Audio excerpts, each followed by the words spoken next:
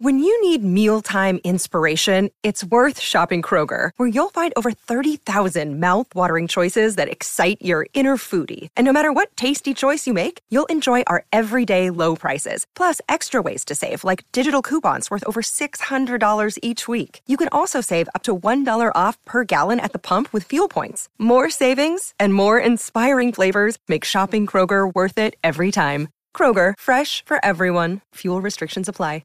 Turn up the radio and sing along. It's time for another great song. This is the Great Song Podcast. Season's greetings and welcome once again to the Great Song Podcast. I'm Rob Alley. I am J.P. Mosier. And we're here to celebrate the greatest songs in modern music history. We're going to tell you what makes them great, why we think they're awesome, and why you should too. JP, how you doing today, man? Man, I am doing fantastic. Okay, so we had a little different premise for this. Yeah. So every year we do a rivalry. Yes. Which is a horrible word to say, but whatever. Rivalry where week. we have two episodes that one loves and one hates, and we battle it out.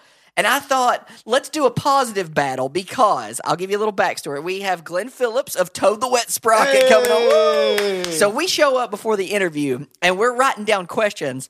And I think I'm 100% sure that we're talking about All I Want from the Fear album. And so all my mindset is based around that because I'm like, that is definitely the best Toad stuff. And Rob is like, no, we're doing Dulcinea album. I'm like, what? And this is like right before we key it. So I was like, let's debate which album is better. Yeah. Like Fear versus Dulcinea. Yeah. So we're going through. Anyway, long story short, I'll tell you how we get there. But versus doing that, I'm like, man, Dulcinea is really good. So I was listening through like, I'm going to destroy Rob on this. Like, this is a no-brainer. It's got the hit. Well, we'll talk about it more as we go through. Long story short, this is going to be all things Toad and all things Glen Phillips. That's right. So this is going to be our first ever, we're going to call it an artist spotlight episode because there was just too much good stuff to restrict it. Yeah. So we're just going to kind of talk all things Toad the Wet Sprocket. And we've got a great interview with Glen, so please stick around to the end. Super cool guy. You guys are going to love it. So. Yeah. So we got to kick it off with a little music. So why don't we start it? We'll give it to the Fear album. There we go. We tossed a coin and it landed on Fear. So this is All I Want by Toad the Wet Sprocket.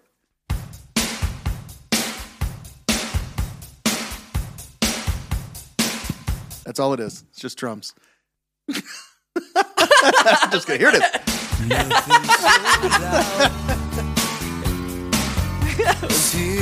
Brilliant. Just a 6th grade drum pattern.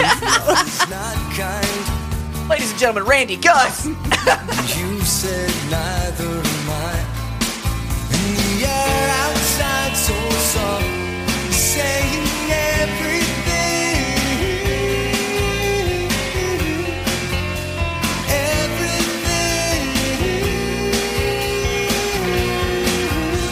All I want is to feel this way, to be this close, feel the same. All I want is to feel this way. The evening speaks, feel it say. The way that chorus turns around, magical. This is a question that I didn't even think about until I was just listening through. It's not even on my notes. What's the melody of the chorus? Okay, it's almost indistinguishable. It's like because the harmony. All I want, right? Or is it the?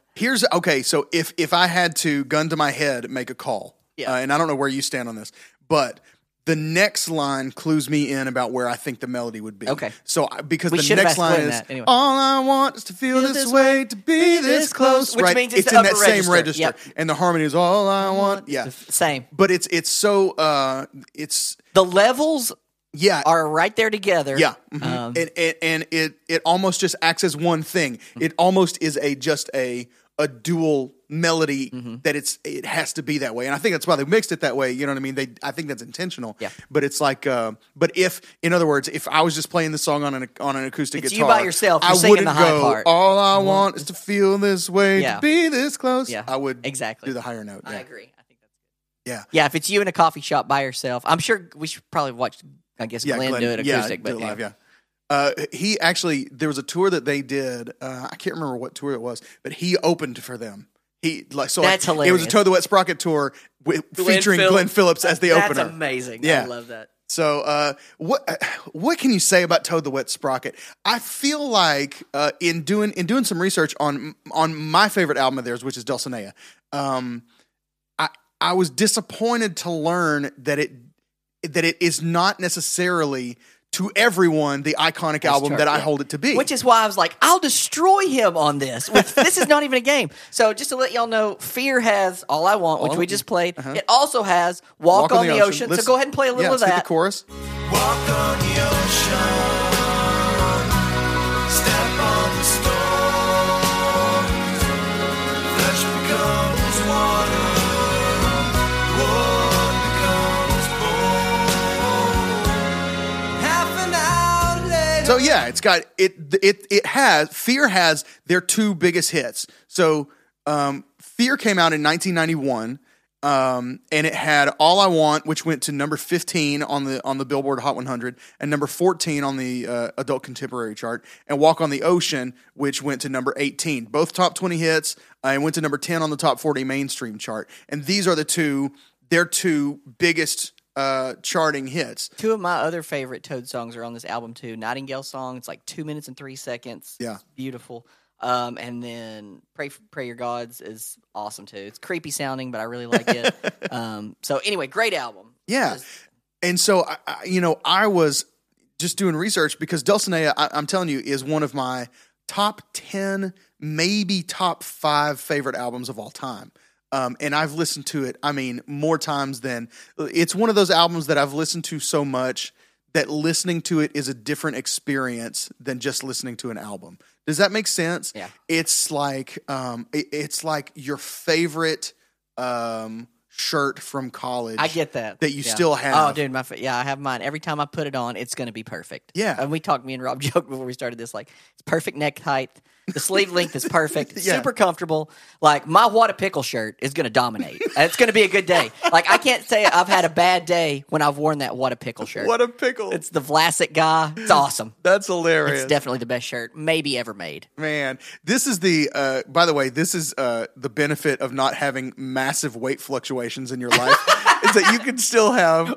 And you buy stuff too big, too. Yeah. So that's...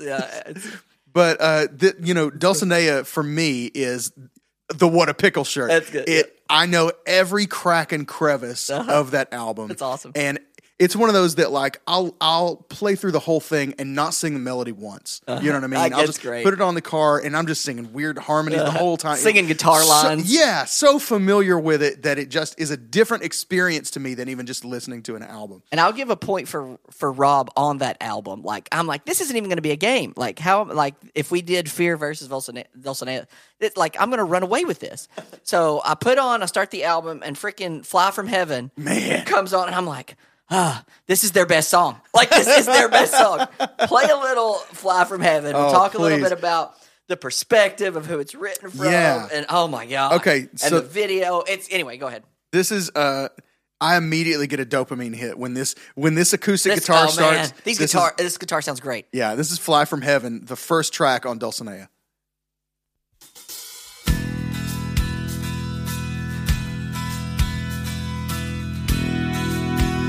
That sounds so good. Paul is making me nervous.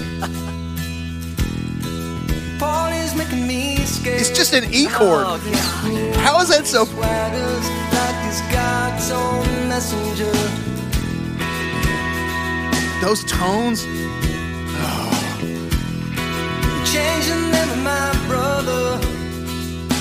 Anyway, that's the first track on Dulcinea. I love that song. Play a little. Keep it going. Stop. Okay. No. Bring it back in. Get through the chorus. But he never even knew the man. Get through the chorus. Yes. I'd give my life for him. Like water through my hands. You give him any and that. But if he's all you say, would he fly from heaven to this world again? To this world again. Yeah. Oh, goodness. Boy, that really I think overdriven. that is the very first words is vocal perfection. Just the way he sings, the Paul's making me. It's so good. That's such a cool song too. That's like, so they have a lot of songs that, and you guys will discover quickly in our interview with Glenn that he is a smart guy Oh, yeah. who listens to smart things and reads smart things and writes smart things. Sure. And we're like, good. And he still finds a way to communicate well with us. I mean, really, we tried not to betray this in the interview, but like we're asking him like who he's listening to, and he's naming off people that we have never ever heard of. Just that we have no clue what he's talking about, but we're like, yeah, of course, Absolutely. yeah. Like Dom McSchnickens on this. And we're like, yeah, one of my favorites. Oh, McSchnickens, yeah, that He's man, killing it. that classic McSchnickens McNurfin duet. That's Oh right. gosh, and so this is one of those things that And he's, we pride ourselves on being pretty musically sound. We're not idiots. Yeah, we do a we're- music podcast. That's and right. I know liner notes from most things. Yes. And then he's saying stuff that me and Rob are looking across the table like, who in the world?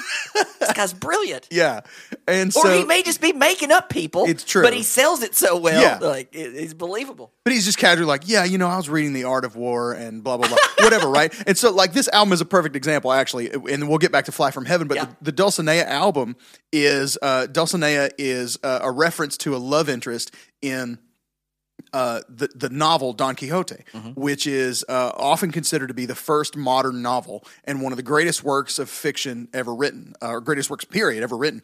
It's about a man who reads so many like romantic chivalry stories that he sort of goes insane, loses his mind, and decides to become a character from one of these books. And so it's about there are different interpretations of what it's, commentary Trying to on say, or whatever. Yeah. But anyway, it's one of the most legendary, books of all. So the album title is a reference to Don Quixote, which tells you immediately Glenn is a deep dude. You know what I mean? He's going there. And there's a couple songs in here that deal with themes from it, and we'll get there too. Like ours would be called like Belly Buttons and Pocket Lint. Yeah. And his is like from a Don Quixote. Yeah, exactly. So I've got a new EP coming out. I've got a blues EP coming out, and it's called Also Ran Blues Man. Yeah. And that's about it for me. That's about as deep as I get. That's about as clever as I get, So anyway, so Fly From Heaven. It's not Rise Volume 2. Yeah, There. true. Yeah. You threw me off with that one. Sorry. So the first album I ever made on my own at 17, 18 was called Rise Volume 1. And it's wonderful. I wrote most of it in Japan, and I had a very clever album cover that was like a horizon with a red sun, like the red Japanese flag. It was super clever. Anyway. But if you have that album out there, send me a copy. I don't have it anymore. Upstairs. I'll get it. Anyway, but okay, so Fly From Heaven is another perfect example of Glenn Phillips being a smart dude, right? Who thinks a lot. That's the thing. It's like he just thinks, which is something we're not familiar with, But we didn't even know what song we were talking about when we go to interview. Yeah, exactly. We Yeah. did prep just different. But yeah, Fly From Heaven is a genius look into. It's written from the perspective of James, the brother of Jesus, and that was a thing that most of these songs. So the Paul reference would be the Apostle Paul. The Apostle Paul, who if you're a biblically literate, you'll know Paul was originally Saul, and he was a persecutor of the early Christian movement, and he was a persecutor of the early church because he was a Philistine? Not a Philistine. Help me. Come on, the religious leaders, the Pharisee. Pharisee? He was a Pharisee. Like a Philistine. He's not Goliath. Yeah, no, he was a Pharisee among Pharisees. This is me and Rob being the smart people. We're like, and then Jesus took his stone and hit him in the head and cut off his head. That's David. And so anyway, Paul was a persecutor of followers of Jesus, and has this radical transformation and becomes maybe one of the most devout and prolific on the road to Emmaus. Yes, It has this, yeah. Anyway. And so the road to Damascus. Damascus. What is We Emmaus? do good Bible.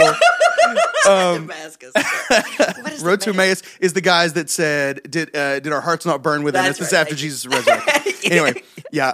Damascus. My mom's gonna kill me. Anyway, so Paul has this radical conversion and becomes this outspoken church leader and one of the early, church fathers. And but so this is written from the perspective of James, who is Jesus's brother, going, I'm not sure I trust this guy, And I'm not sure that what you're saying about him is all true or is all trustworthy or whatever. And why should I even believe you? You know what I mean? Like, it's just sort of this thing that and that's, I didn't know for, I don't know, 15 years what this song was about. And then one day I just went, oh, I guess I could just look this stuff up now on the internet, you know. On the World Wide Web. When this came out, I didn't have that. And when I first got obsessed with this album, I didn't have that. And so I was just trying to guess. And I'm like, I don't know. I mean, it feels sort of vaguely Christian, but I don't get it. There's lots of Pauls out there. Yeah, there's plenty of Pauls out there. And so, but then I look it up. And once you see James, Brother of Jesus, it unlocks everything. It's the piece that goes, of course. And so it makes the whole thing, you know, Paul's making me nervous, walks into this room and swaggers like he's God's own messenger. You know, all of a sudden I'm supposed to believe this guy who weeks ago, you know, was helping people murder Christians. Yeah. And so it's a really, you know, just a cool take on that. So anyway, I think that's their best song. And it wasn't even that. So that's what made me be like, I can't debate this. Right. Like, we can't do a rivalry because Rob's got good points. He'll get a point there. And then, not to jump around, to quote House of Pain, but Fall Down is so good. Oh, man, yes. And this was one of the singles off Dulcinea. This is actually track 9, really low down for a single. But let's take a listen. It's got that great energy. And this is it's a sort of a quintessential 90s video. Yeah. The video looks so 90s. It does. And this kind of turned me over to the Dulcinea camp with I was like, 1, I can fight because I have 3 in my back pocket. Right. 2, this is so tough. Let's take a listen. This is Fall Down off Dulcinea. Road to Emmaus. She said, I'm fine, I'm okay, cover up your trembling hands. I love his voice. I just love it. Decision when you know you got nothing left. Well, there were good times, never stay, and the cheap thrills always seem to fade away. When will we fall? When will we fall down? Then jump back, gotta get out. Gotta love a good clean ride cymbal.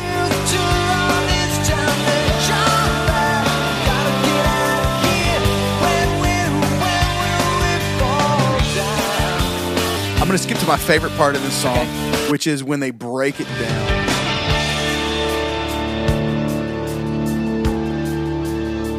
And you get these distorted background vocals swelling in. Dude,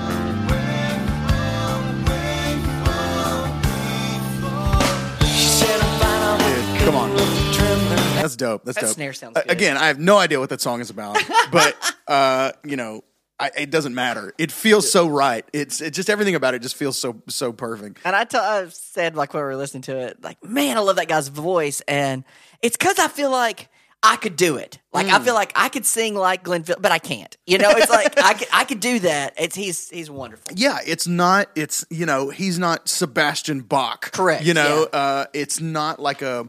It's not He's a not rock Mariah star. Carey Yeah, it's not either, a rock like, star voice. yeah. It's like he's a dude, man. Yeah. You know, he's just like writing these cool songs, and he's got this cool band, and he's an unassuming guy. I mean, you can tell when we talk to him, like, you know, he is kind of, you know, who he is, and I think it comes across in his vocal delivery. You know, I think it's awesome.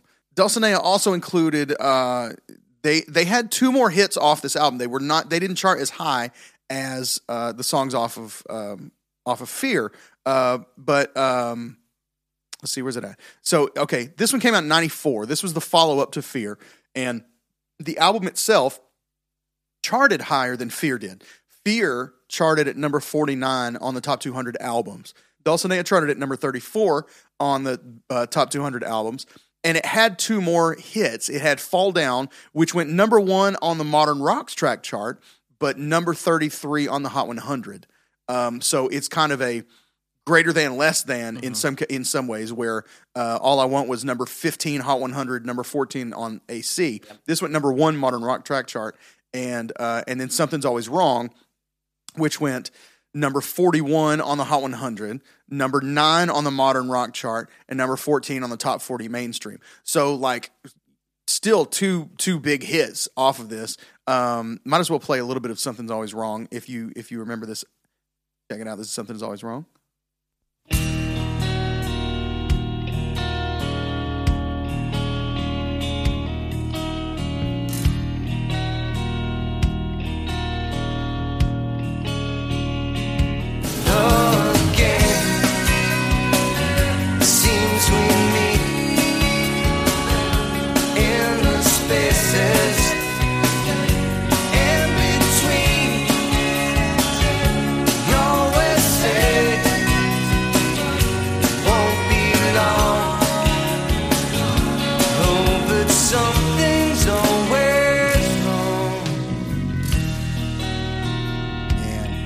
That just gets me, dude. I just love it so much. So that was the other hit off this one. But this album was not. I expected the coverage of this album to be like, this is one of the greatest, because it was massive for pop you. achievements. Yeah, it was so massive for me. And of course it was a big hit. Don't get me wrong. I don't want to discount, you know what I mean? Obviously, this is a hit album. But it does seem like for most people that maybe the hits off of Fear are more remembered than these. That All I Want, Walk on the Ocean, feels like you're probably more likely to hear those on the radio now than Something's Always Wrong or Fall Down. Absolutely. So, and maybe it's because they transition a little more to a broader audience. They're a little more acoustic driven. They're a little, a little more less, AC. A little more AC, yeah. Dulcinea, Adult contemporary for you guys. That's not air conditioning. Dulcinea had a little bit harder edge to it. Not much, but it was more maybe electric driven in spots than I think the Fear album was. But for me, Dulcinea is the album where, and I think Glen has said Dulcinea was the album where they were starting to really know what they were doing before they started overthinking things, and I think by the time the Coil album comes up after Dulcinea in 97, I think it was, I think they were starting to struggle with that, starting to come apart at the seams a little bit with some things. But Dulcinea to me is Toad the Wet Sprocket at the height of their powers. Every single melody, every single lyric, every single piece of production is just spot on. In a way that few albums have ever struck me. And I'm sure there's people like me out there that just know the hit, that were not just, but that were more familiar with the hits off of Fear. Yeah. So I'll challenge you, go back and listen through Dulcinea, and maybe you'll come on board with me and love it all equally. Yeah, there's some great stuff. Even the stuff that is like, there's a song on there that's kind of a country thing called Nancy, and I just love it. I don't know, it's really simple. And I just love it. It's part of it. There's a song called Stupid that's just fantastic, and it's just great, man. And do you want to meet the guys that played on it? Yes, please. Let's do it. Let's meet the band real quick. Let's meet the band. It's time to meet the band. Hey mama, let's meet the band. Let's all meet the band. Let's meet the band. It's time to meet the band. Hey mama, let's meet the band. Let's all meet the band. All right, guys, we know this is going to be a lengthier episode as we've got a really good interview at the end that you're going to hang around. So I'm going to go kind of fast through the Meet the Band section, basically just listen them, and then we're going to do a quick Stump the Genius game. So I'm going to tell you who all actually played on both albums, other than there's an additional vocal spoken word part by Laurel Franklin. But other than that, that's all the same on both albums. We got on lead vocals, guitars, and mandolin, Glen Phillips, who we're going to be hanging out with here, and we've talked a lot about. On guitars, also some more mandolin, Todd Nichols. On bass and the keyboard parts are all done by Dean Denning. And on drums and percussion, Randy Gus. So there's your quick version of Meet the Band. Didn't go super deep on the band, but a good crew. There we go. Good squad. Anyway, I was going to tie this in kind of to a cover. There's a cover of All I Want by a band called Emery. I don't know if you know who Emery is. Punk Goes 90s came out, so it's one of I love that album. Emery is the perfect band to cover this because Emery is a sad band. And this is kind of a sad song done in a good feel. Okay. So their version is featured in Doogie Howser and Dawson's Creek. Wow. Like one of each of the versions. So so Toad's is, and then the Emery version is featured in the. Okay. So I was thinking on this Stump the Genius, I was going to do, is this line from Doogie Howser or is it from Dawson's Creek? Oh, man. And that was way too easy because all the Dawson's Creek lines were like love, kissing, holding hands. And all the Doogie Howser lines were like doctor, blah, blah, blah, blah, Sure. blah. So I'm going to go, is this Neil Patrick Harris or James Vanderbeek? Okay. So Neil Patrick Harris is Doogie Howser. James Vanderbeek is Dawson from Dawson's Creek. So I'm just going to give you 6 random facts, and you're going to say Neil Patrick Harris or James Vanderbeek. Okay. So play the jingle, and let's play the game. All right. Stump the genius, stump the genius, stump the genius. It's time to stump the genius. Jump up and say your part. I say your part. I got to say going in, I know little to nothing about either one of these gentlemen. So this is going to be wonderful. Okay, do you know who they are, though? Yeah, like yeah, you can of course. visualize who Sure. Neil Patrick Harris and who Yeah, James yeah. Vanderbeek is. Okay. will be in the next Matrix, set to release in 2022. Which one of these guys is going to be in the next Matrix? Whoa. If I had to guess, just based on his, I know his nerd credibility is very high. I'm going to go Neil Patrick Harris. Neil Patrick, let me grab the bell. Hey! Yeah. Well done, and we're in. Okay, so we're rolling. Neil Patrick Harris, Rob with 1 for 1. Who is older, Neil Patrick Harris or James Vanderbeek? Oh, this is kind of a tricky one because Neil Patrick Harris started so young. And that would have been like 1989 or 90 when Doogie Howser came out. And he's probably, is it close? Is it real close? Do you have it? It's pretty close. I'm going to say 4 years, 4 or 5 years. I'm going to say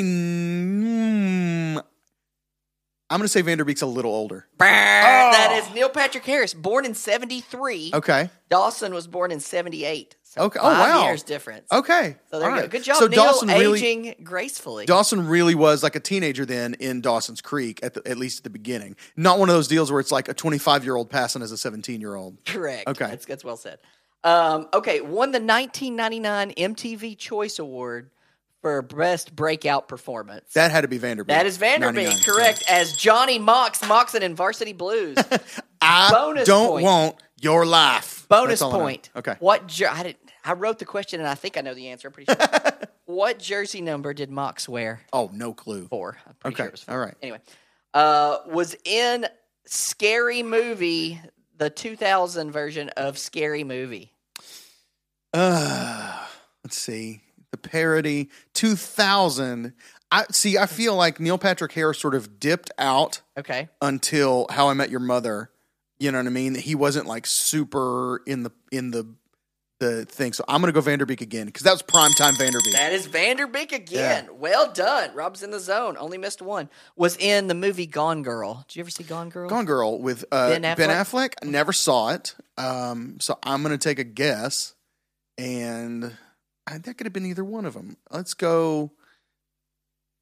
I'm going to say Harris. I'm going to say Neil Patrick. Neil Patrick Harris. Rob's cruising along. Real good. I got 2 more. No, maybe just 1 more. How many have I done? I've done 5, right? I don't know if You're 4 for 5.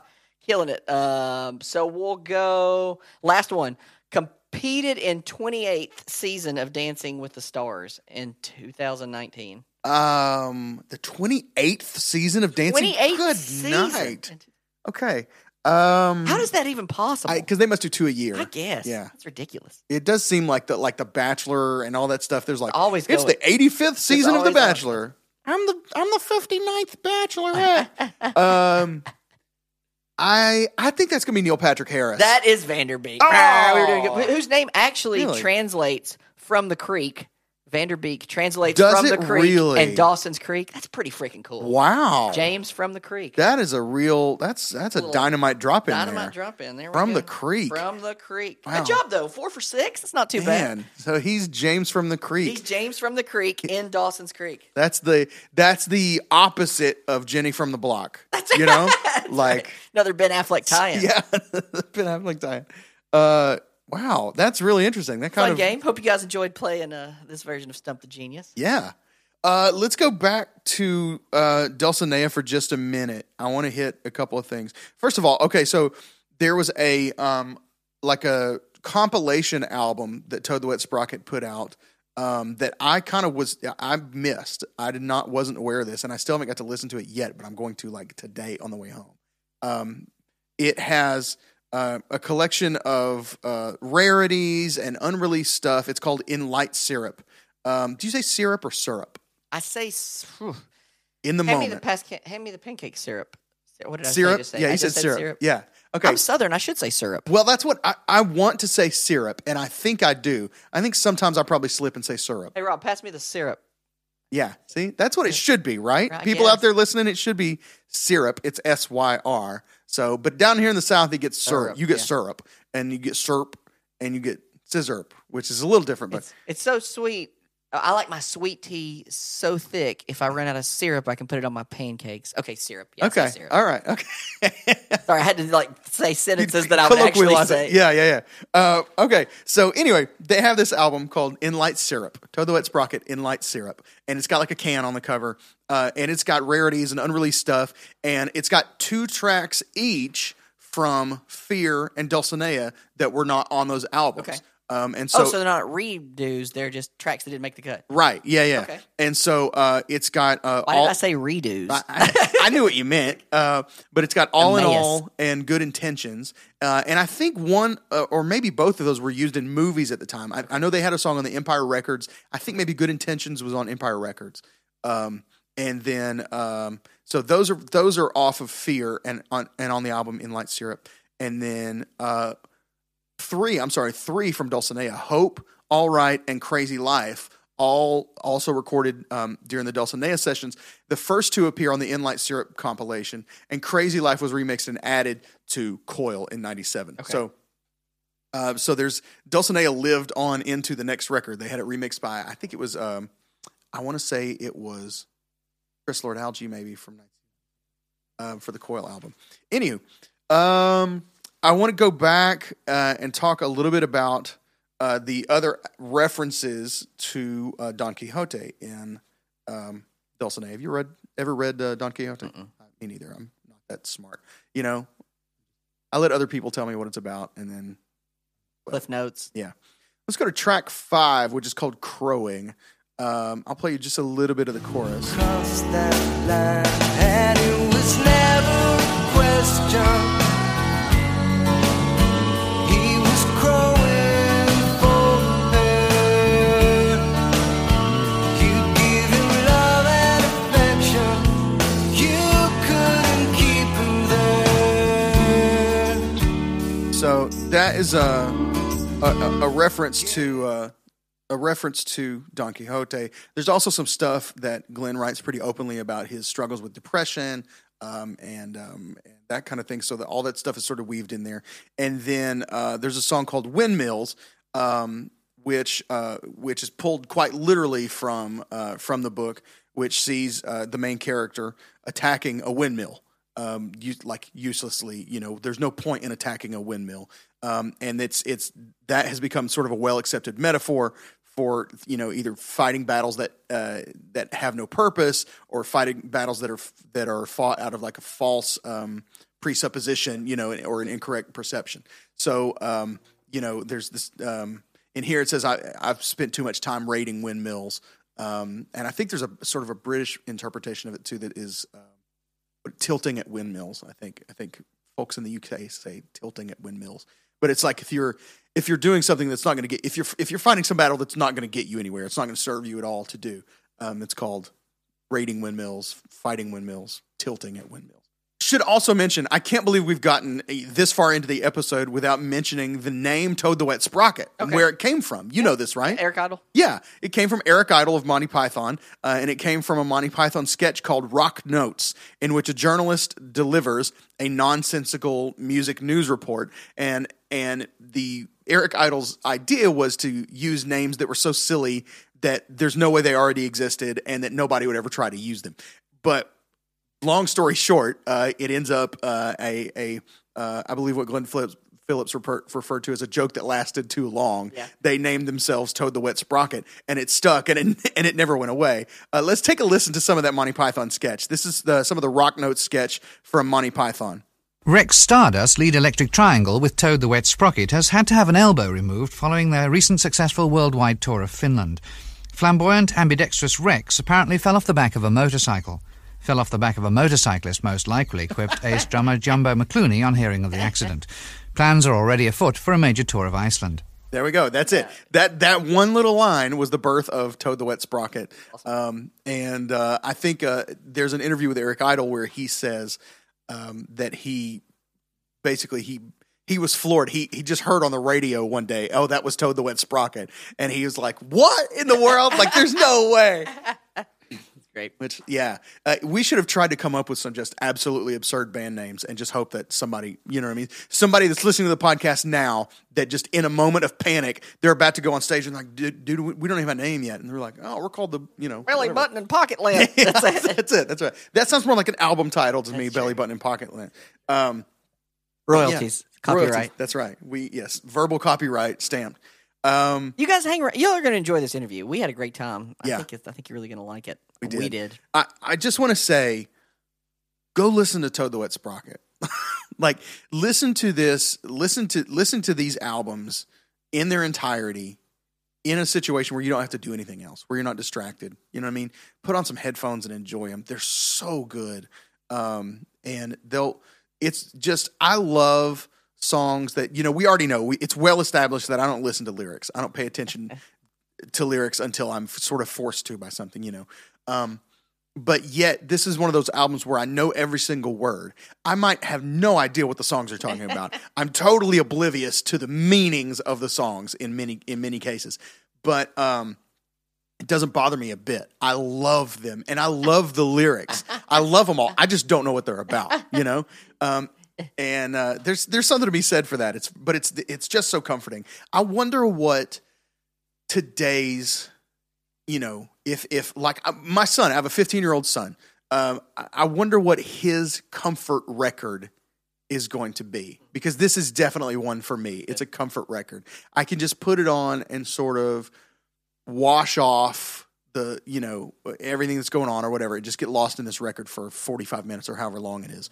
I wonder what my kid's comfort record is going to be. If I had to take a guess, and this is really funny because a lot of people hate this album, but I think my 15-year-old son, if I said, what's the one album you would put on if you just need to lock out the world for a little while? I think you'd say the Teal album by Weezer. Ah, well, all righty. Isn't that weird? Yeah. Because it's not even their songs. It's not them. But and that's cool because Weezer's our stuff too. Yeah. Good for them. Yeah, exactly. Multi-generational Weezer now. Dude, yeah. I've got a weird one that my 1999-2000 year, my term paper album all the time was The Waiting Unfazed. Oh, I can put it on and it's just, I'm done. Yeah. I'm good. I knew you were going to say Speechless by Stephen Curtis Chapman. I just knew that's where I was going to go. Yeah. This is kind of in the same Solomon's Wish grand scheme. Boy, Wise yes, Man's Wise Man's Tragedy by called. Solomon's Wish. Kind of got similar Which you acoustic can't guitar even. sounds. I don't think it's it not on streams. Spotify. I looked it up yesterday. I was like, man, I kind of want to hear this. I only have it because we had the CD, and I imported it to my library. If you ever have a chance, if you dig like late 90s, early 2000s Christian music, Solomon's Wish, A Wise Man's Tragedy. Great Fantastic album. Go find it at McKay's or something. And great cover of Stop Sign. Anyway. Or whatever your sad alternative to McKay's is. Yeah. Listen, there's other places out there. If you live in Nevada or Canada or wherever you are, whatever your local CD resale place is, go. But I feel bad that you don't have McKay's. Because here in Tennessee, McKay's has it on lock. It's amazing. So good. They need to be our sponsor. We talk about them all the time. They should. McKay's presents the Great Song Podcast. We'll just do it without getting paid That's for right. it. We'll just tell them. We'll just give them free promotion. Huge Also, too, huge thanks to Angie at Compass Records for hooking us up with Colin from last week and Glen today. So, big props to her. Thanks big a lot. time. Thanks so much. All right, I think that's going to cover it. Our bottom line today is go listen to Toad the Wet Sprocket. They're awesome. That's great. And you're going to love their stuff. And hopefully we've convinced you of the need. If you have forgotten about them, if you haven't listened to them in a while, or if they're new to you, then go listen to Toad the Wet Sprocket because they're awesome. This has been an artist spotlight. And now we're going to talk to Glen Phillips, lead singer, songwriter for Toad the Wet Sprocket. And we'll see you guys on the other end. In the meantime, don't forget to check us out on social media. Connect with us everywhere. Instagram, Facebook, Twitter, at Great Song Pod. Join the Facebook group, Great Songs and the Great People Who Love Them Greatly. Or you can just go to facebook.com/groups/Great Song Pod. We have a lot of fun in there, and we do special stuff in there sometimes. And it's just fun to get to talk to everybody who's listening to the show. So, and that's a great place to submit your ideas and all that kind of stuff too. And as always, check us out at greatsongpodcast.com. You can get some merchandise. You can get yourself a t-shirt. You can be part of some of the other stuff that we're doing. If you want to go the extra mile and be a supporter of the show, be a co-producer of the show, then you can go to patreon.com/greatsongpod and sign yourself up there if you want to support the show. I think we've landed on Great Pates. I think that's kind of stuck. You can be one of the Great Pates who help us make the show and not have to put ourselves in debt to do it. So we thank you guys so much. All of you who are supporting the show in any way and every way. Share the show if you love it. Tell somebody about it. That is by far the best way to help us grow the show is by you going, hey, this podcast is good. So if you don't mind doing that, we would certainly appreciate it. And now, let's take it to Glen Phillips. We'll be back to tuck you in at the end. This is the Great Song Podcast. Ladies and gentlemen, as promised, I can't believe I'm saying this. Glen Phillips of Toad the Wet Sprocket joining us via a now working Zoom connection, thanks to my iPad. So, Glen, thank you so much for joining us today on the Great Song Podcast. Sure, happy to be here. Excellent, and you sound fantastic too. I love it when guests have a mic on their end that they're like working the audio. I just love it. Makes it sound so good on the show. We've all been living online at this point, so it makes a difference. Yeah, and it's the same rig I live through. I do it, and I can give you crazy. Echo man! Reverbs. Wow. That's a first. That was great. That was amazing. I'll hear it my toes. That's awesome. That is outstanding. Okay. And pause here real quick. If you see us in the middle, throw up signals like 3, 7, 8, 10. We're not doing like baseball signals or anything. We have a board of questions over here. So we will cue each other questions like versus being like, "Hey Rob, ask 3." Or let's go to 4. It's not the countdown to a Helix ad. That's right. That's great. That's a great idea though. We should maybe try that. Yeah. It's just all to which all podcasts aspire. Yeah, exactly. Yes, exactly. Yeah. All right, let's talk about HelloFresh, everybody. Yeah. All right. So I've heard you say that the band name, the story behind the band name is pretty well known, and that it came from a Monty Python sketch.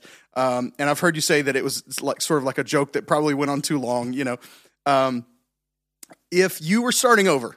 If you were starting either a brand new band or you were starting over, and you had to choose a name from another Monty Python sketch, what would it be? First thing that pops in mind. Oh God, the first thing that pops in. I don't know why. Norwegian Bloom was the first thing that came to mind. Excellent. It's much more sort of stately sounding, I think, maybe than Toad the Wet Sprocket. Yeah, but it's from the Dead Parrot sketch. Yeah. Right? Yes, that's right. Great plumage. Norwegian Bloom. Great plumage. Why is it nailed to the... Yeah. Anyway. That's great. Perch. And then your greatest hits album could be called This Band Has Ceased to Be, from that same sketch. I think it is an X band. It is an X band. Yeah. Outstanding. Okay, so I just got to get this off my chest. The Dulcinea album is, I told you before we sort of officially started, one of my all-time Desert Island. It is honestly in my collection of all the music I've ever listened to. I think it is the album that I have sung along to the most, more than any other. It's heard my voice coming back at it more than any other album that I own. We can hear you all the way from here. Yeah. Just so you know. Yeah. Good. I'm sorry. Yes. Thank you. But, we appreciate it. Sometimes I add in some extra weird harmonies. But all voices welcome. So it's literally so perfect to me that I kind of have a hard time coming up with questions because it's almost a thing of it's so magical. I almost don't want to know some of this stuff. Is Dulcinea like an extra special album to you as well? Or is that me only? Or is it just like, yeah, this is one of my children and I love them all the same and they all have different things? No, I think Dulcinea is a particularly special one. I think between that, of course, the new one is currently my favorite. Sure, always. That's going to come out later this year because it's new. But yeah, I'd say between that and New Constellation are my two favorites. Okay. And New Constellation, actually just because we did it. We actually managed to get it together and become a band again and do something that we felt was like relevant heart and still sounded like us. But I think Dulcinea was just a lot of things happening at the right time. Like we were a seasoned band. It was our third record. We'd done a lot of touring. We were in good shape as a band. We were on the same page. We knew the kind of album we wanted to make. I think we were just old enough that the songwriting was better.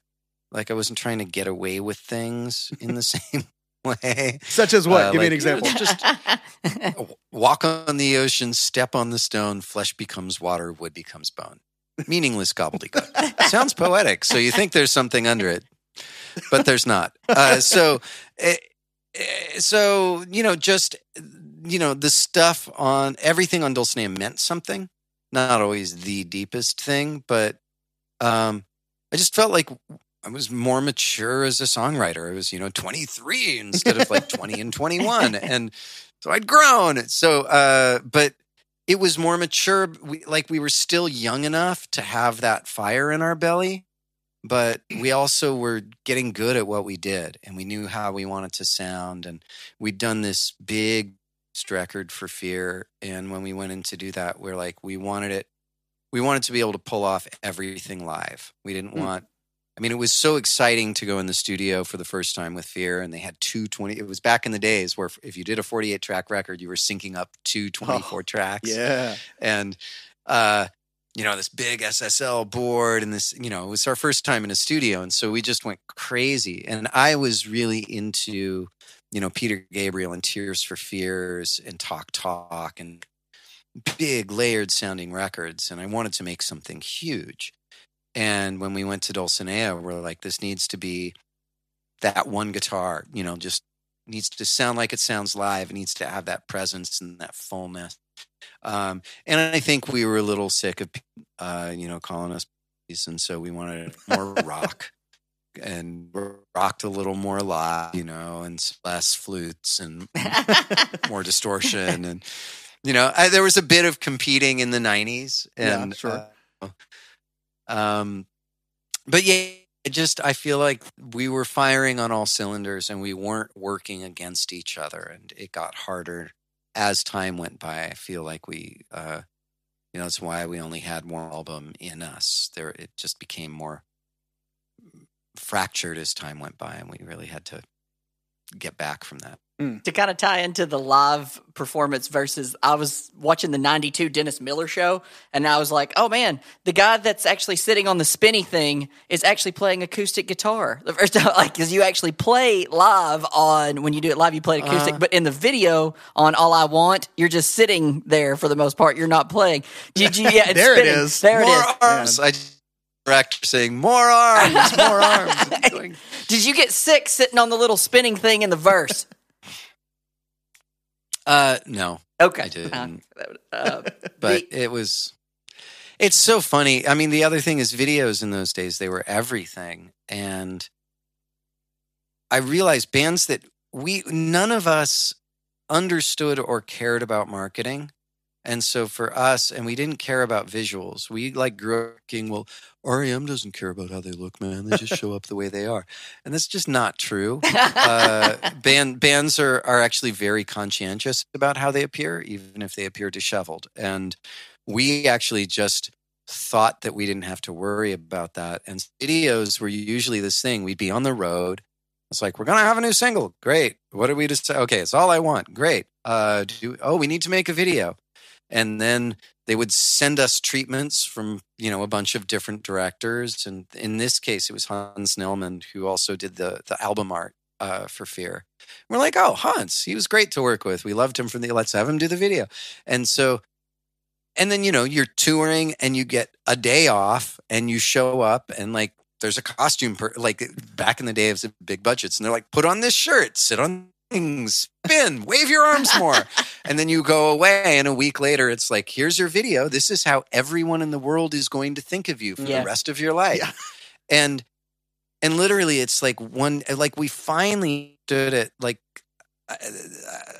The video that finally we had to do with, and then it didn't get played, was the video for Something's Always Wrong, where Dean was the one who said, wouldn't it be great if we were on a home shopping network?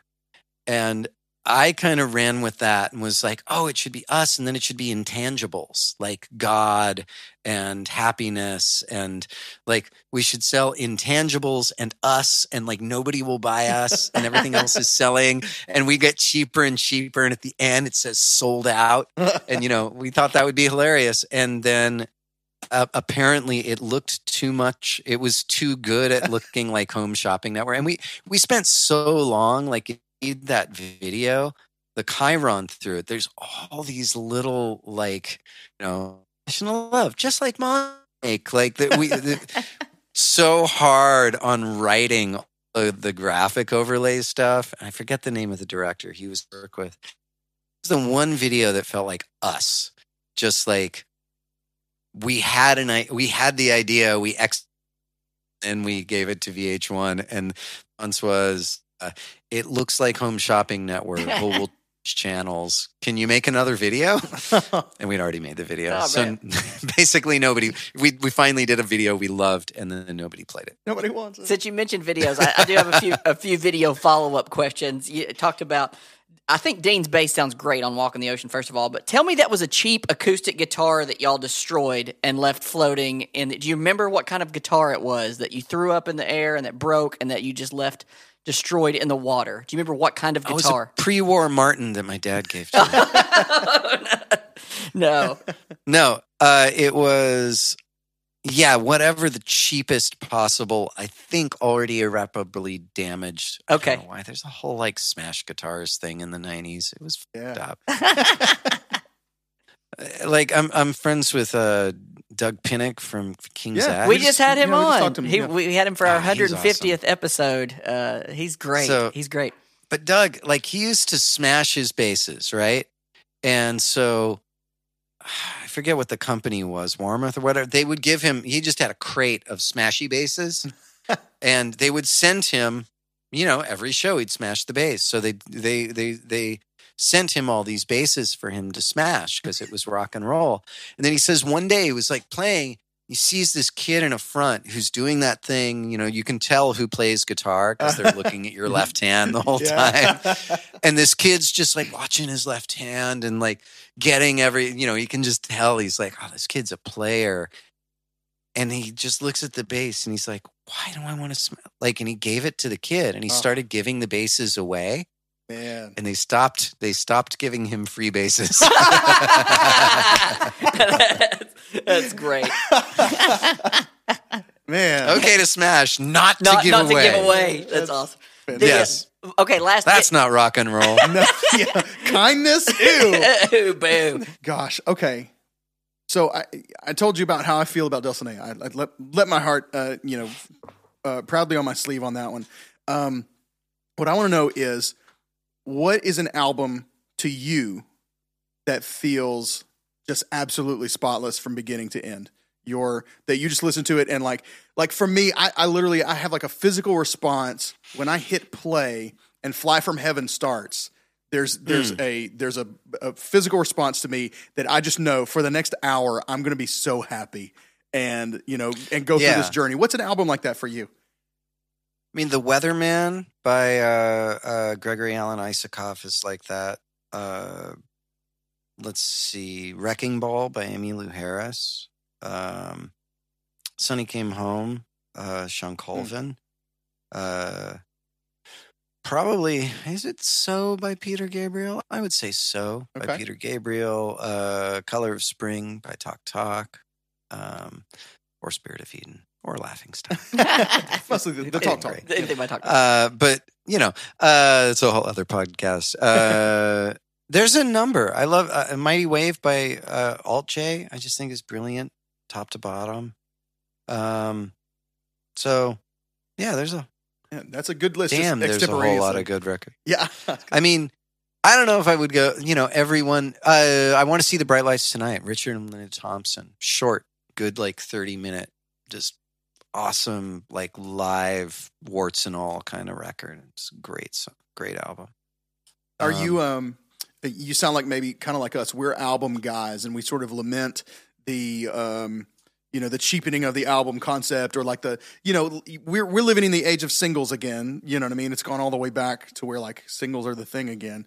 I hate, man, there's artists right now that are putting out, singles here and there, and I just can't bring myself to listen to them until the album is out. I'm like, I know you guys are putting out new music, and I know I'm going to love it, but I can't. I want it all together. Where do you fall in that? Is it like a necessary evil now that let's put out the singles, or is it? How do you feel about all that? I mean, the album.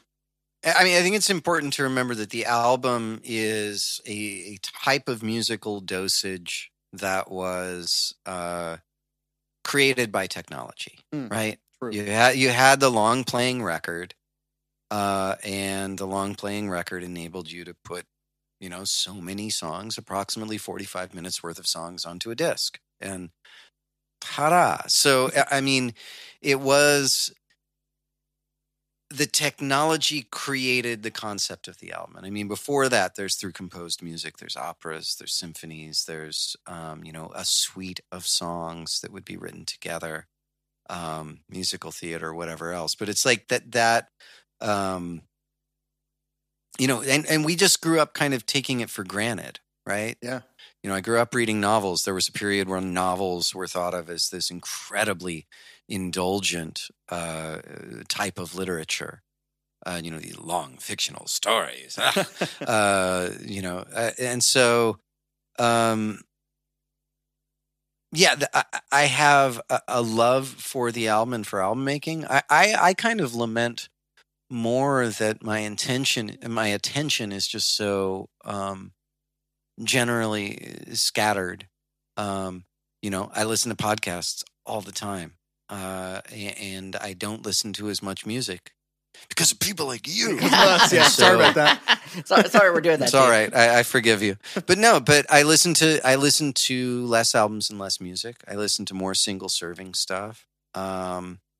It's really hard for me to gather the time and the attention because, and part of it is that having, being a musician right now, and I mean, even the last year, basically, I'm a live caster now. This is what I do. Right. And so, my job is never done and my attention is always fractured.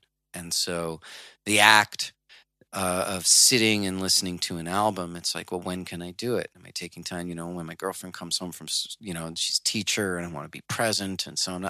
It's interesting. And then the music that serves best for passively cooking dinner wins out. Right. And it tends to be music that's not as challenging or not as, not as edgy or not as challenging, and so, it just, it's functional. I do a lot of yoga. I probably listen to more music in yoga classes than any other places. So I end up hearing a lot of Trevor Hall and, he's great, but, it's also like, I know that not all new music is kirtan or, and so it's a hard, era for the album. Sorry, I'm talking a lot. No, that's great. We're here to hear you. They hear us all the time. Singles are good. I'll tell you, an album from start to finish that I can listen to that's one of your solo projects is Abulum. I think it's fantastic. With thank you. I love Craig Northey, the co-written song, "The Back on My Feet." I think that's great.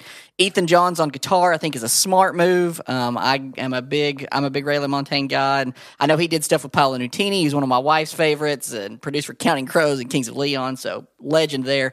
Jennifer Condos on bass. Like did you my point of this, did you hand select this band or were they like put with you? I'm trying to remember if I'd known. For those of y'all that don't know Where did I Jennifer meet Condos, she Jen? plays bass on Ghost of Tom Joad with Bruce Springsteen and toured with Stevie Nicks and Jackson Brown. Like, she's legit. Well, and she and her husband, Jay Bellerose, were also Ray LaMontagne's supporting rhythm section for a long time. Yep. Abulum, that was at a time where the band had broken up, and I couldn't get a record deal. We basically Sony held on to me. Donnie Einer wanted to teach me a lesson for breaking up the band, so they held on to me for 89 out of 90 days. Said they picked me up on day 89, and then I told all the other record companies that I was taken, and then they dropped me 2 or 3 weeks later with no pay or play, not having heard a single song. And then I was embittered and pissed off. And then I really had trouble getting a record deal. So, and it was this period too, where I was driving down, I was playing almost once a week, either my own show or listening to other shows at Largo in Los Angeles. And Largo's this club. It was this period. Was it Flanny who described it as the period? Oh, it was Ben Folds described it as the period that the major labels they sprayed for talent and just sacked. It was this period I would go to Largo either watching other people play or playing myself, and it was like Amy Mann before Magnolia. when she couldn't get a record deal. It was Phillips. It was John Bryan. It was like this amazing collection of just incredible talent and heart that Flanny curated there. Yeah, and the album came out in 2001, but I didn't really. It wasn't really on my radar then. But when I knew we were having you on, I went back and I've binged it like hardcore. And I think that is an album that maybe a lot of people have missed, like that just because of the era, I guess, of when you're saying you were putting it out and what was going on. But that it wasn't every record I've ever put out has been kind of, as a solo artist, has been a business disaster. That one was put out. I think it cost me $22,000 in legal bills to get on and off a label. Goodness that gracious. never even paid the licensing fee, and then I made $6,000 in. I think I did make $6,000 in like distribution fees off that record. So between the cost of making it, and I'm still, never broken even on a solo record. And so, but I met Ethan there, and I forget if it was just after he'd done the Ray LaMontagne record or just before. And Ethan heard the songs and loved them, and we went in with him and this guy Richard Cawson, who's also an amazing keyboard player from England. So I kind of forget that if I'd met Jen through Ethan or through Largo as a whole. She's just an amazing player, amazing soul, so easy to work with, and is so, how can I say, one of those people, like for me, like a great bass player is a bass player. And once again, working with, why can't I remember his name? Paul, who produced my last solo record, who's plays bass with Michelle and Degiacello, among other people. But being her bass player is a scary job. Yeah, she can do it better than you. Yeah. But he says he's a jazz bass player, and it's like you train to do stuff that a bass player should never do, and like everyone, there's this 1% of the time, less than one. It's like 0.1% of the time, if you're in the proper jazz thing, somebody will nod at you. And you'll go, and then the rest of the time you're just open, and all you're doing is creating space and the occasional like melodic echo. And your job is to just make everything else sound bigger and kind of create, this pointillist room in which everything exists. And he just says that's the thing. You train and train and train for something that if you have any taste, you never do. And I feel That's great. But almost never do. And Jen is just also, she's so open and so melodic, and she's just got the best like slinky feel. She's all about like not doing that crazy lick, but just like this big poofy tone. And knowing just exactly when to slip out of the note, and she's so good. And Jay, her husband, is if you follow his drumming at all, is also like just the most wonderful, like non-standard kind of shoes in a dryer drummer. Since I would say, since Jim Keltner, I think he is the best non-standard drummer. In like my favorite records. So anyway, that's outstanding. I love the way. Anyway, it was a fun record. You're a much smarter guy than we are, and you've probably picked up on that by now. We're like, we have a belly button, and it's awesome. I'm just loving your belly buttons are awesome. They are true empirically. But I'm just loving your perspective and your thoughtfulness into some of the stuff I just love. And I knew you were smarter than us. You're writing about Don Quixote and all these things. Like I get it. But I'm enjoying the conversation. Is my point. What's something about being a rock musician in the 90s? And we'll bring this up in the modern day in a second. But what's something about being a rock musician in the period of the 90s that you would never trade? My youth. Fair enough. Mostly that. That's good. I liked. There's some things I would trade. I mean, being a rock musician on a major label in the 90s, I have to say was amazing. Because it was a time when people still bought music. They paid for it. And no, your Spotify subscription is not the same as It's actually not the making it's not the same. So because people bought albums and listened to albums, there was just an incredible amount of support, and the labels had an amount of money where they could do artist development and allow an artist to, we were at a time when Columbia and Donnie Ienner at the beginning was trying to prove that Columbia Records could do artist development. So they put out our first 2 records as is. They allowed us to tour up as a college band. We got independent. And the other thing was we did with Coil was we took a big advance.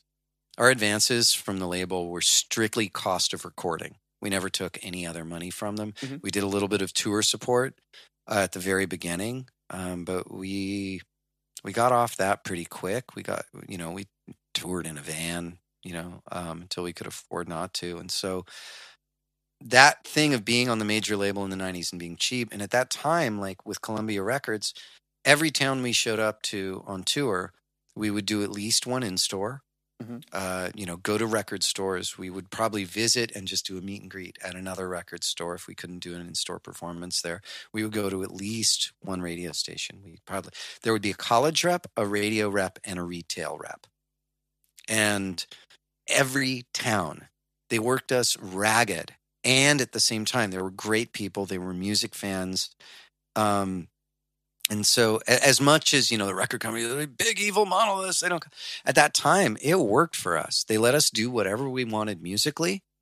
And we had support, and the support system on a day-to-day thing for us was just these amazing local reps, regional reps. And it was an incredibly effective organization filled with people who really loved music. And, I miss that. To feel so supported was an amazing thing. And, it felt like it was, as time went on, it was harder once alternative music started taking off, because it was right at this time when radio was switching and everything was changing. And, there were a lot of bands that went off and sold 5 million, and we were stuck at platinum. And, they wanted us to do. That's why I don't own a house. But you don't. And even being cheap on the label, we didn't see our first. We didn't see a check, even though we were trying to be the cheapest band on the label. We didn't get a residual until we had sold 1.5 million records. That's when we saw our first dollar from the company. Wow. Right. And those stories always But it also shock me. means, but it's also, we were making money on the road, Yeah. right? And they put a lot of money into us. Mhm. And so, it's just the actual economics. You can make a good living without the record set. The record can be a loss leader. Yeah. And and radio was so active then, we were okay. We were fine.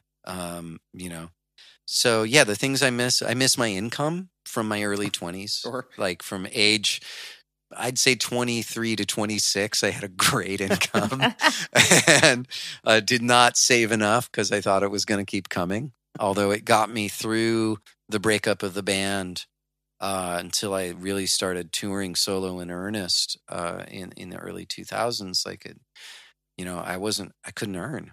I couldn't get a record deal. I didn't know how to make a living. I had no other skills. So the late 90s were really, really harrowing and scary for me.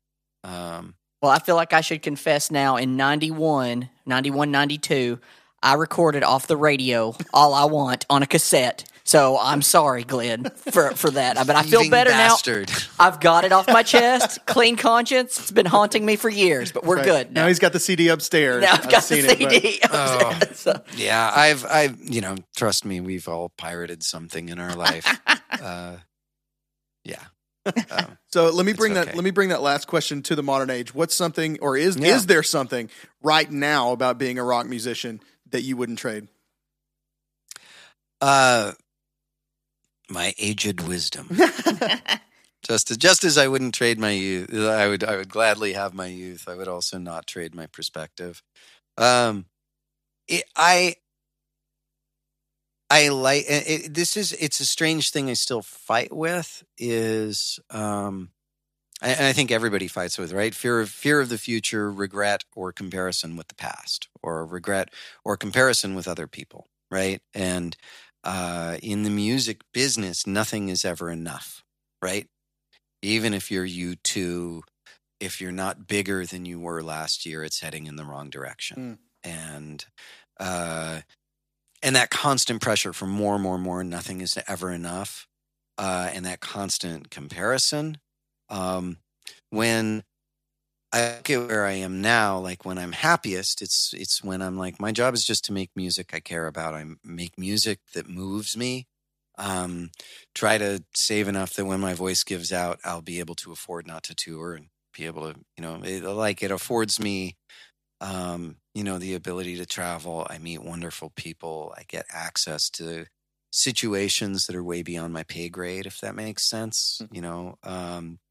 Kind of like us getting to hang out with you. Yeah, that's how we feel. Well, I guess, but it's that thing of like, I'll be, it's like, holy crap, I'm, on this mountain, and it's like I get to see amazing stuff, and so that part is really wonderful, and I get to do the thing I love most is my job, and whenever Toad's putting out another album, and I know whenever we get into the business mode of it, some part of me goes into panic because it's like, well, it's not enough. We're not big enough. I want to be more like Jason Isbell. I want everybody to love me and write about me, and I want my concerts full, and I want to be able to afford a band as a solo artist and have Toad, and I want to, it's like, it's hard to do the business part of it and not start comparing and not start taking on metrics of success that are external, right? Because someone's always doing better, and someone's always got the break you wish you had. And, even when your friends get the break, I can tell my own mental health by how much I go like, yeah, milk carton kids crushing it.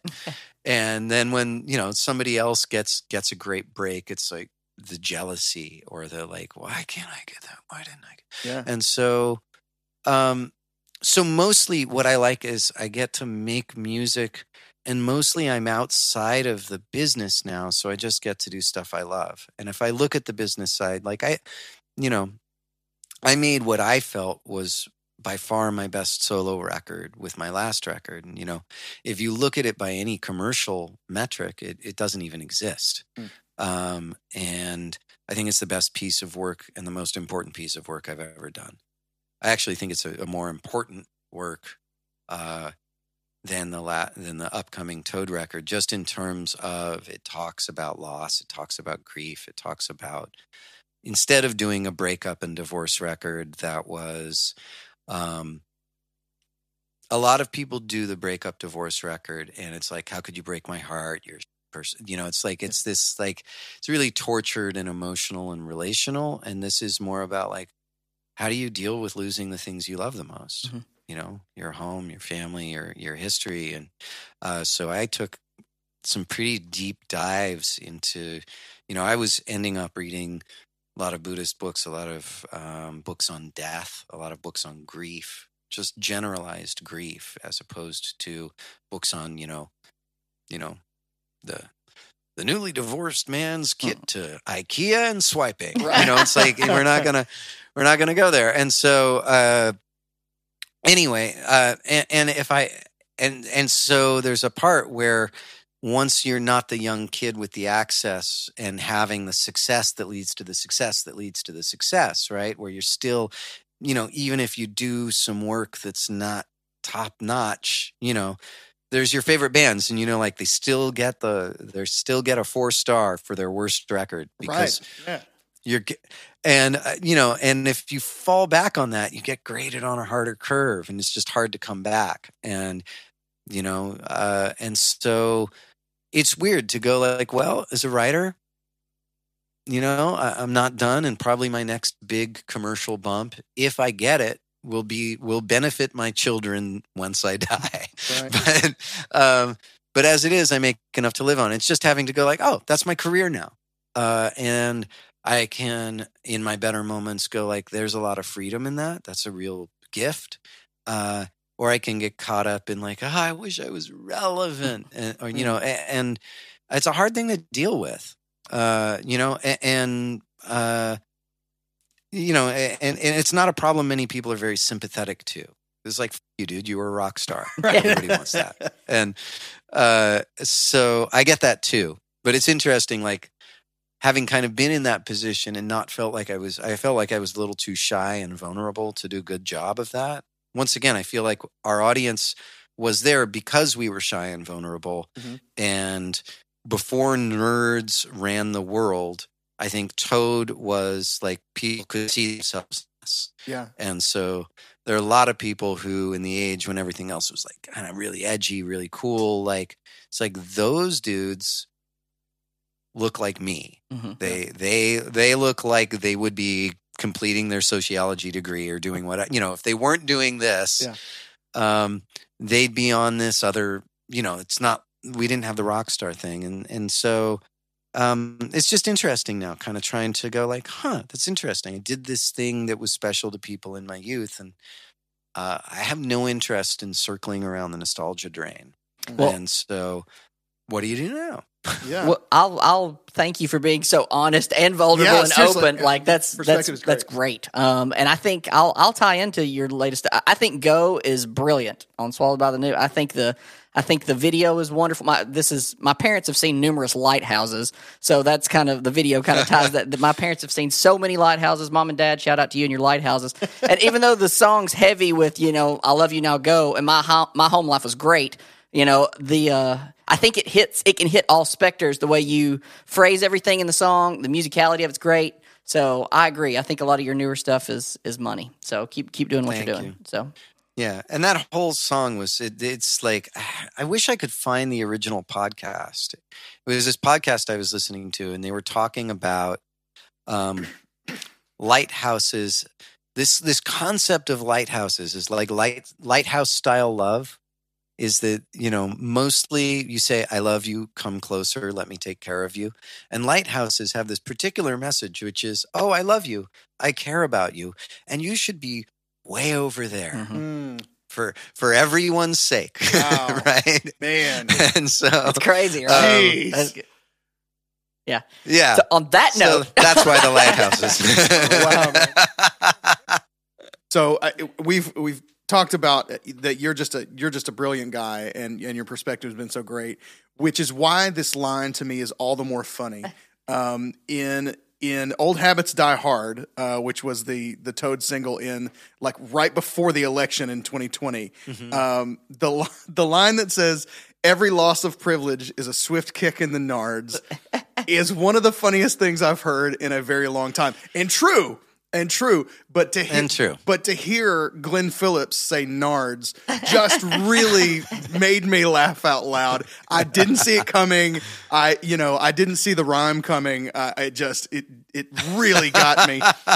What was the decision behind like what? I just want to know when you're about to write that line, you went, I'm going to write it kicking the nards. I mean, partially that song musically and lyrically owes a lot to Randy Newman. I can definitely hear that, yeah. And he has a way of talking about hard things in a really funny way, right? Good, Of being, just disarmingly humorous and self-effacing, and he's really good at that. And so, writing in that modality, part of it is, it's a series of heavy subjects, right? Like, how do we deal with privilege? How do we deal with race? And there is the element I wanted to get in is, this entire thing, loss of privilege feels like oppression to people. Yeah.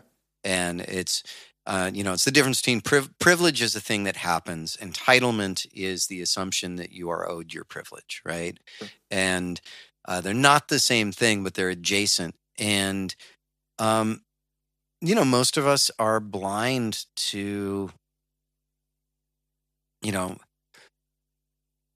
I say this as, a white guy in America, like, there's just a lot that's easy about my life that I take for granted. Mm. And, I tend to, there's another, the phrase is, we see the world as we are. Right. And so if you're surrounded by generally happy, loving people, you tend to assume that most people are going to be happy and loving. If you're surrounded by snarky assholes, you tend to assume that people are going to be snarky assholes. And once again, we normalize our experience. And so it's that understanding, and even seeing, my kids' generation, I think our generation got to see the American contract kind of end, right? I remember seeing my father. He was a PhD physicist, and he was supposed to be kind of unfireable, right? And I remember him getting fired 2 months before his, pensions were going to mature, and getting rehired by the same company as a consultant. Wow. Goodness gracious. And that's normal now, right? That idea that it's like the social contract is just over. And my kids have had to have this reckoning that they know they're going to be worse off than we were. That's just how it's going to happen. And they've all kind of made this investment in their future to do what they care about and do what they love and understand. My youngest wants to work with disabled kids and be a kindergarten teacher. My middle one is a cook, a chef, but also very much interested in the environment. My oldest right now is teaching dance in a juvenile justice facility. Like she's, working with incarcerated kids. There's no money in any of that for them, but they're going to do what they love, and they don't have it's like, it's just weird. I feel, once again, our generation felt like, it's over. Like that idea, you work hard, you go to school, it's fair play, and then you'll be okay. You'll be able to afford a house, and someday you'll retire. It's like, no way, not anymore. So it's a swift kick in the nards. That's all. It really is. Well, we got one last one that we'll ask you. We'll let you enjoy your day. We know we need to be done in the next 2 to 3 minutes, so we'll cut out of here real quick. You're on tour, either by yourself, solo, or with Toad the Wet Sprocket. You go into a gas station. What is your gas station snack food of choice? And while you're thinking of yours, I'll tell you mine. I get a Three Musketeers bar. When I was growing up, my mom said you could have any candy bar you want, and that's the most ounces, and they're all about the same price. So you're going to say something super healthy, aren't you? You're going to be like almonds. I'm going to say it depends on how. I was going to say pistachios. Okay, all right. But it depends. It depends on how healthy I'm being. When I'm healthy, pistachios. Every 5 years, I'll buy a pack of Funyuns just to remember what they taste like. Every 5 years. This man just said to my face, every 5 years I'm eating Funyuns. 2026 is just around the corner. It's the way they dissolve on your tongue. Oh, yeah. They kind of hurt a little bit. It's awesome. By the end of the bag, you are hosed. Those were good answers. That suffices. That gets you a check mark. Listen, I will say, pistachios, underrated as nuts go. I mean, they're kind of heroic. I'll put them in the top tier. Yeah. Occasionally the unwise burrito. But, okay. Okay. There you go. Yeah. And pretzels for a long time, rolled gold. Okay. Sure. There you go. Can't complain about pretzels for sure. Man. No. Yeah. Glenn, thanks so much for joining us today. This has been a real treat and an unexpected level of discourse. It's been depth. Yeah. There's a lot of depth. Yeah. Like Glenn has thoughts on things, and I was glad to hear him. So I have lots of words in my mouth. So. Well, we love Thank you for sharing them with us. Probably piss some people off, but that's okay. Everything does these days. That's right. Yeah, I miss. I mean, if I'm going to leave on anything, and that's for all my if I didn't get a lot of people to angrily hang up by this point, but it's weird. It's like I felt. I mean, one of the things about Toad kind of coming out in the time we did and having the songs, a lot of people thought we were a Christian band when we came out. Mm-hmm. When we were first out there because of Fly From Heaven and just like I use, some biblical imagery. And so a lot of people have kind of assumed over the years that we're much more conservative than we are, or that I kind of come from an evangelical background or whatever. And so I've ended up like, I've always been able to have like great and respectful conversations with people who are far more conservative than I am. And that to me is like the saddest loss in the last few years, having to kind of try to find, to so delicately move into common ground again and find, like, for myself, where am I being reactive? Where am I being overly judgmental? Like, how do we hold on to what we care about and understand at the end of the day? I mean, there are hateful people out there, and hateful people I feel have been emboldened recently. But I think most people, they want to protect their family. They want to protect the people they love. They want something that feels like fair play in the world. And I think that's just pretty much everybody. I think most people, and if you can, and the art of trying not to have everybody start yelling before you can have that common ground. And once again, the internet is the worst for it. Sure. Because I have had people even write, like, doing a benefit for something that people don't like, and they will write down, like, I am so sick of this woke cancel culture. I am never listening to you again. Ironic? Perhaps. Right. But, but trying to find, like, we got to get common ground again. And I'm having to challenge my knee-jerk reactions and having to go like, okay, how do I hold on to what I care about? But, leave my heart open to believe that people who are doing things I don't necessarily always understand are actually almost certainly believing that they are doing the same thing. And like, how can I also help to show them that I am driven by love? I'm driven by care for people around me and a sense of fairness. And like, once again, we're so ready to yell at each other and shut each other out, and, cancel culture on the left and on the right as well. And like, man, that to me is like right now, the job is figuring out how to talk to each other again. Well, as two believers, you communicated very well with us. I think you did fantastic, and I think you hit on something. I heard this a while ago, that there's things that people are afraid of losing. It's their finance, their freedom, and their family. Like, those are the three things. Yeah. And I agree with you. I think we have to find a way to be able to talk about it. So I think it's good. A healthy perspective, man. Yeah. Really well, enjoyed and this. once again, what makes democracy work is more voices in the room, and that way we reach solutions that aren't extreme. We find solutions in the middle that work for more people. And that's those conversations are where the solutions are. So, yeah. Yeah, man. Well, you got some friends with us in Nashville. Absolutely. Look us up when you come thank over. you. We'll hang out. All right. We'll go eat get some some Funyuns. pistachios. Thank you so much. Oh, I went healthy. Funyuns. You went Funyuns. I went celebration. Oh, yeah. Thanks, Glenn. Glenn, thanks so much. I'm there. We'll make it happen. Thanks, Glenn. Thanks a lot. Talk to Thank you, soon. man. Cheers. Have a great one. All right. Bye. This is the Great Song Podcast. All right, kids. Guys, that just happened. That was Glen Phillips. That was awesome. I got to ask an important question. Is Glenn a little sad? Should we check on him? Let's check on Glenn. Everybody, if you're in California, just check on Glenn every Take now him and a then. pie. Make sure he's fine. Take him a pie. Absolutely. Take him. I wonder what Glenn's comfort record is.